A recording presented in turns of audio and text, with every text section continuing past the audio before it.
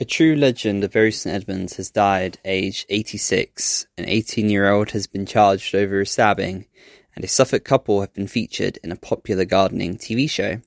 I'm Sam Harrison, and this is your daily update from Suffolk News.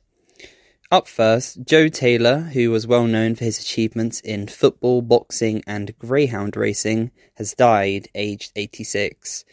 Joe held the Suffolk middleweight title in boxing for about 8 years, and in football had a big input in starting the Bury Sunday League, with his beloved Priors United being one of the founding members. The father of four also ran his own demolition firm, J.J. Taylor Demolition Contractors, and gave many local people casual work if they needed it, helping to tear down buildings across the town, including the Odeon Cinema. He died on Tuesday the 4th of April, and our thoughts are with his family and friends.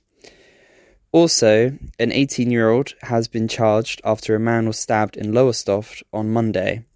Jamie Deemer of Ethel Road has been charged with causing grievous bodily harm with intent, affray, and possession of a bladed article in public. He was arrested following an incident in which a man was hospitalised.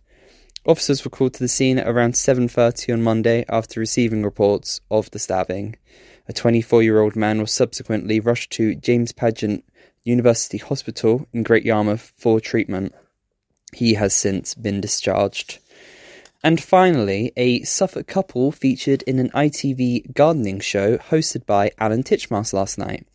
Charity shop worker Eileen and her husband Roy hosted Alan and his team at their home in Great Cornard near Sudbury for an episode of the popular show Love Your Garden. The couple had a gravel drive and muddy borders as their only garden, and since Roy suffers from Parkinson's, Eileen wanted a peaceful and pretty space for them to share.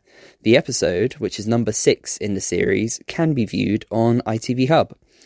And that's everything for today. Don't forget to follow Suffolk News on Facebook, Twitter and Instagram. And make sure to listen to our other podcasts on Spotify and Apple Podcasts too. You can also subscribe to the IM News app. Just head to suffolknews.co.uk/subscribe.